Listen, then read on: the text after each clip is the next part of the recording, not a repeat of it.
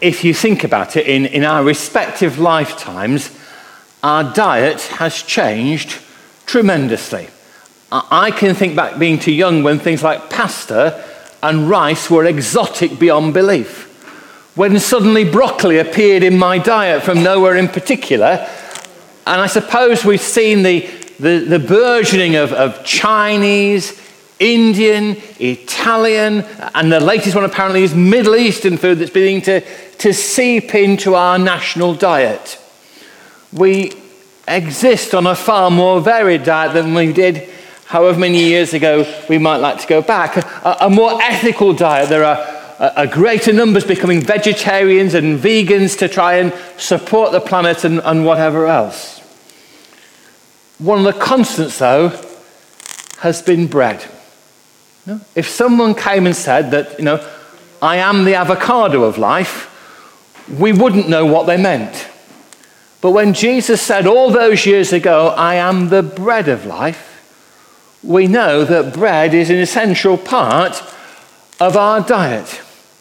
It would be a struggle to exist without it. Yes, there may be a greater variety of breads than there have been in the past, but it's still there. I suspect a goodly number has already eaten some bread today, and probably the rest of the day goes on, then hopefully there'll be something there with bread in it as the day progresses. So I am the bread of life has a resonance about it. We can sense there's something important here that Jesus is saying to this crowd who've gathered to listen to him, and we need to unpluck something of what's involved here. And in a way, we can do it in three stages. There's talk of what we might call fast food, then there's talk of what we might deem peculiar food, and then we'll come to that phrase from Hebrews where the writer talks about solid food. Fast food. I remember the days when Ben and Fran were young and the draw of places like McDonald's. You would walk past and their little faces would light up with glee at the hope that their parents might say, come and take them in. And it was agonizing because McDonald's is not my favorite thing to eat. Thankfully now they have far more sophisticated palates and that's been left behind, but they have friends, contemporaries, for whom fast food, it seems, is the perpetual diet. That's what they eat the vast majority of the time, and they don't follow any other particular path. Fast food all the time is not good for us. But that is what this crowd were looking for as they came seeking to persuade Jesus to respond to them. Let's just put chapter 6 of John in context. It's a really important part of John's story of Jesus. At the beginning, you have the feeding of the 5,000.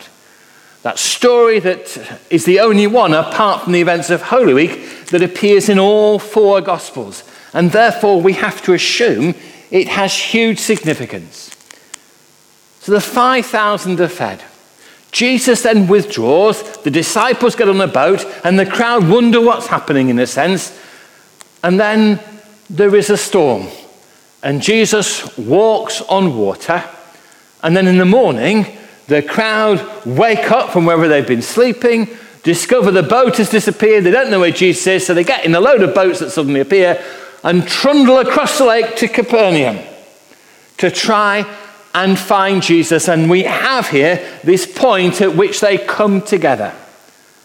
We don't know how many of the 5,000 went across in boats, because they would needed a heck of a lot of boats to get 5,000 across, but it appears there's a significant group here who come and in a sense say to Jesus, give us more of what's happened.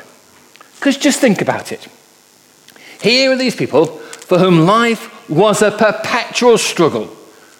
To grow crops in an arid climate, to fish in a lake with no certainty, of course, of gaining a catch. And here comes this guy who can suddenly transform a few bits of bread and a couple of fish into this ability to feed this crowd with 12 baskets full left over. And you can almost imagine the light bulb moment in the crowd's heads thinking, this is fantastic, because now we no longer need to strive and work because this guy can feed us without really thinking about it. So the journey across the lake, the pursuit of Jesus, is really because they've discovered the easy route. They want something very simple. They want Jesus to present them with the food. And the first part of the conversation that Alan read is really them saying to Jesus, give us more. And Jesus saying to them, you've not really quite got it. You've not really understood what's going on. And he tries to persuade them to think in different terms. They are thinking materially. He wants them to think spiritually. He'd made this fantastic meal out of inauspicious ingredients, and they were hungry for more. They looked back to the days of Moses and manna coming down from heaven, and they wanted that to be replicated so that life would be so easy compared to what it normally would be. Their struggles would be set aside. So when they say, Sir, give us this bread always, they're coming from a purely selfish point of view. They want something that will satisfy there and now. They don't want to put the effort in.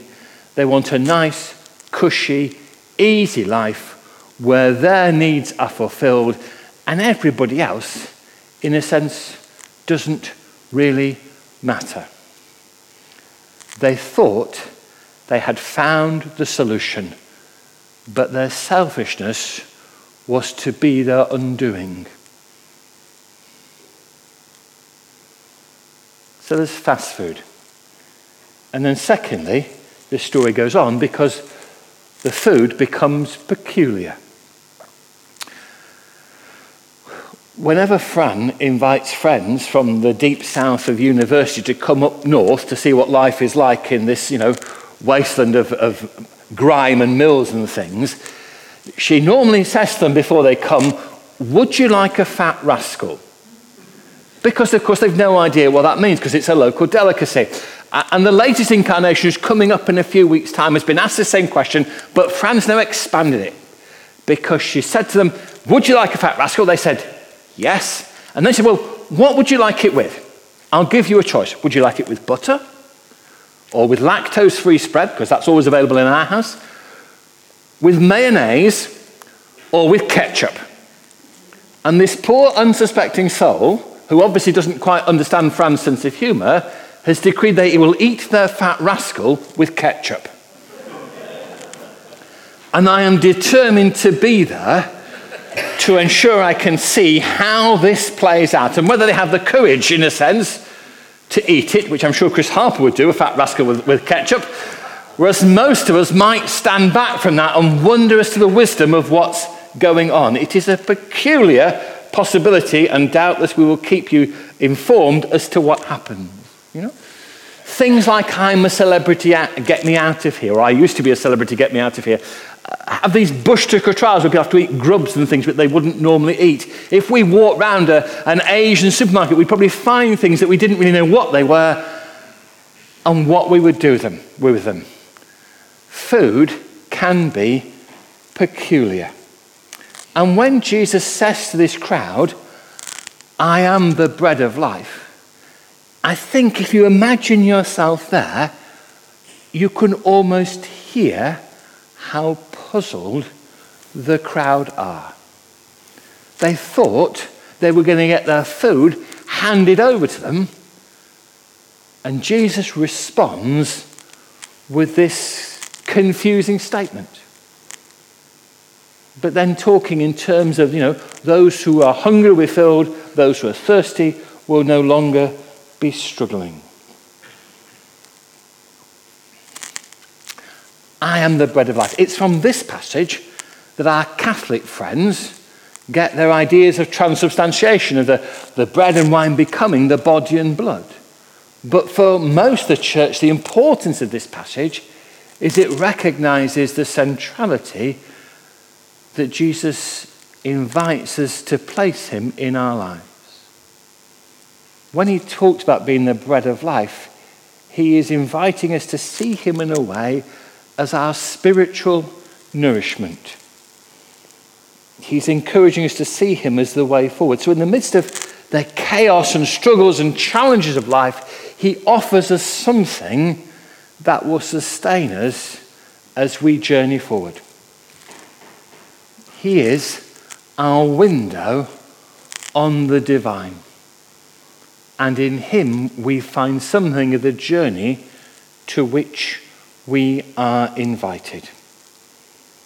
The crowd failed to see that he was talking of the way to eternity. In a way, he was going back to where Jim Hope was last week, talking about I am the way and the truth and the life.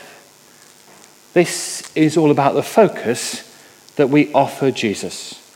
Food and drink maintain the body. They enable it to function. Jesus offers to nourish humanity, to give us a foretaste of the divine. This is peculiar food because it doesn't produce calories and energy, but through wisdom, example, and sacrificial love, we see something that will sustain and enable life from here to eternity. So there's fast food, there is food that's peculiar, and then finally there is solid food. Let me take you back to the summer of 1987. I don't know what you were doing in 1987, but I was coming towards the end of my first year of teaching, and I celebrated it in a unique way. Because at the end of June, I was cycling downhill going home, quite a steep hill, and some kind motorist forced me off my bike.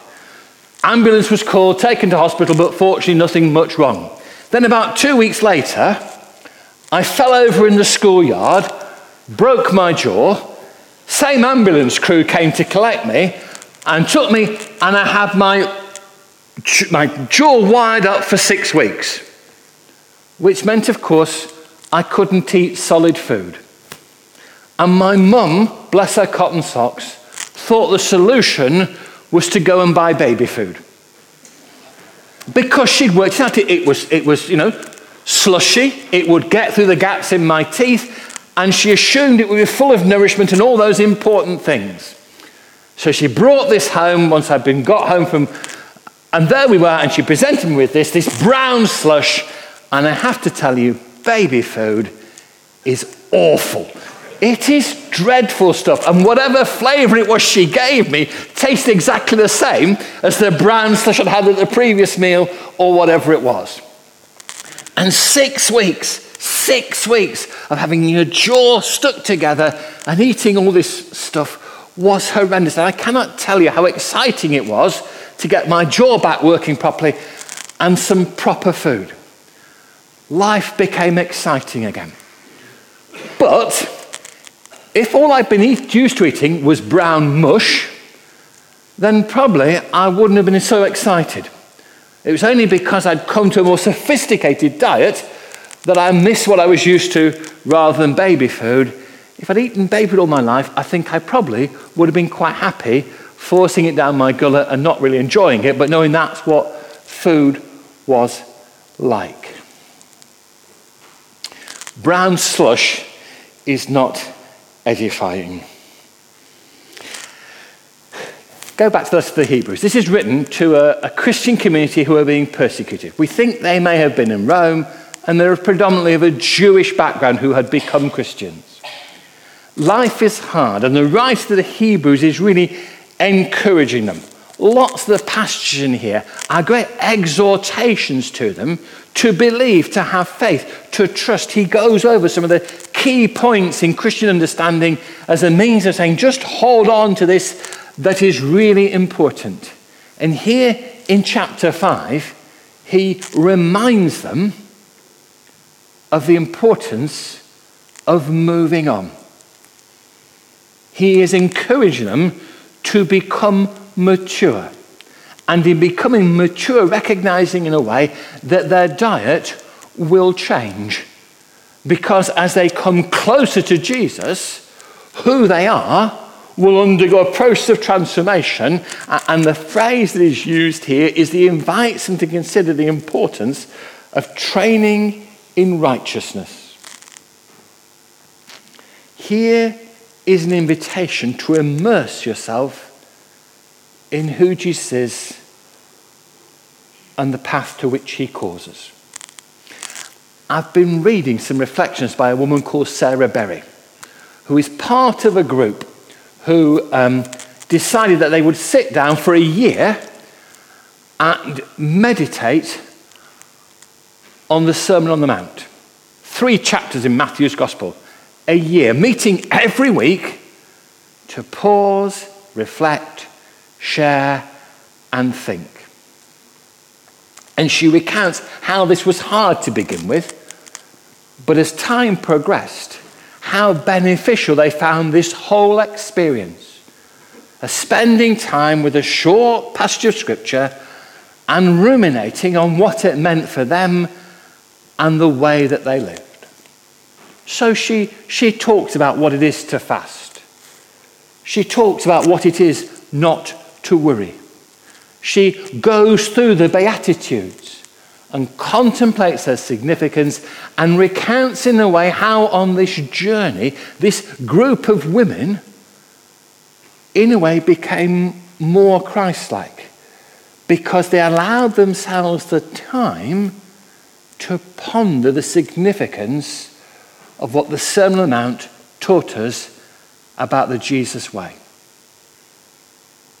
Now, a year reflecting on 3 chapters in one gospel may seem quite an extraordinary pursuit.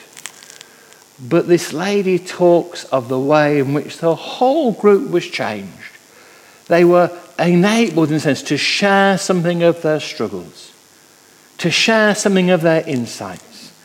And they felt themselves grow over the period and in a way recognized how that was then beginning to impact on other people with whom they were associated as well.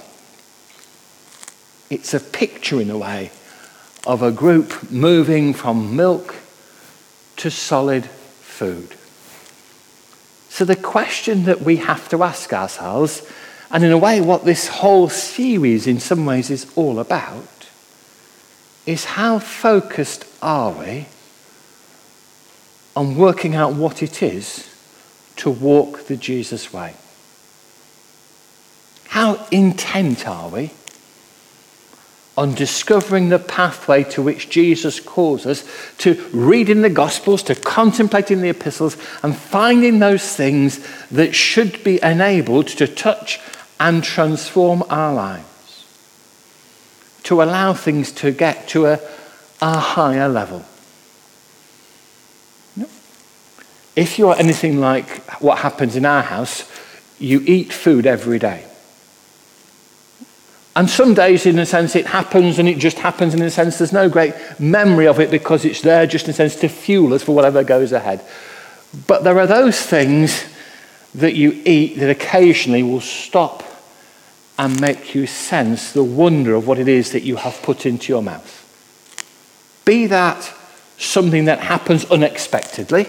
You go somewhere and someone presents you with something and you eat it and you feel wow. Or be it those things, I suppose, that we would call our favourites, that when we have them, take us to another level. So if you were in Atkinson Towers last night, there was a look of joy and delight on Louise's face because her husband made a mushroom bhaji, which I think is one of her favourite things to eat, and she can wax lyrical. That's one of the few reasons she keeps me on, is the mushroom bhaji. That and custard. And alongside it, we had a dry beef curry from Kerala in southern India, which is one of my favourites. So all was well in Atkinson Towers last night. Even the vegetarian, our son, managed this chickpea things that seemed to delight him as well. It was one of those nights, in a sense, when something about the food raised you up. And that really is what Jesus is saying to this crowd here. Do you want to be raised up to a new level? And to do that, it means we need to move from the simple story of faith to committing ourselves to journey more deeply. Not to lose the excitement of the story of redemption, the promise of the Spirit, all these vital, important things that are part and parcel of our Christian understanding, but to encourage ourselves to journey more deeply and find people and passages and ways of enabling that, so that Jesus truly becomes the bread of life, the essential nourishment for our spiritual journey. So when we ask ourselves, how is it going? How is our faith journey? When we ask ourselves, what is our Christian diet like?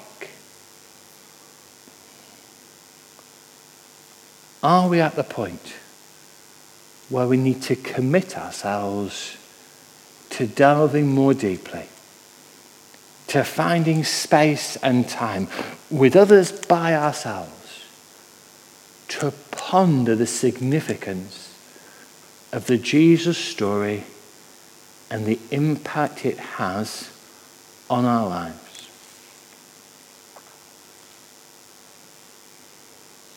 Jesus said, I am the bread of life. And the crowd thought they were going to get a simple solution to make their life easier. But Jesus said, this is the way. It's not about food.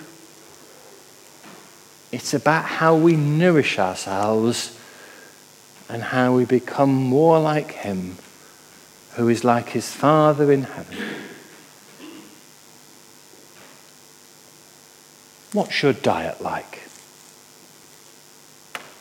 Not in terms of calories and energy levels and things like that, but in terms of helping yourself discover more of Jesus and become more like him. Amen.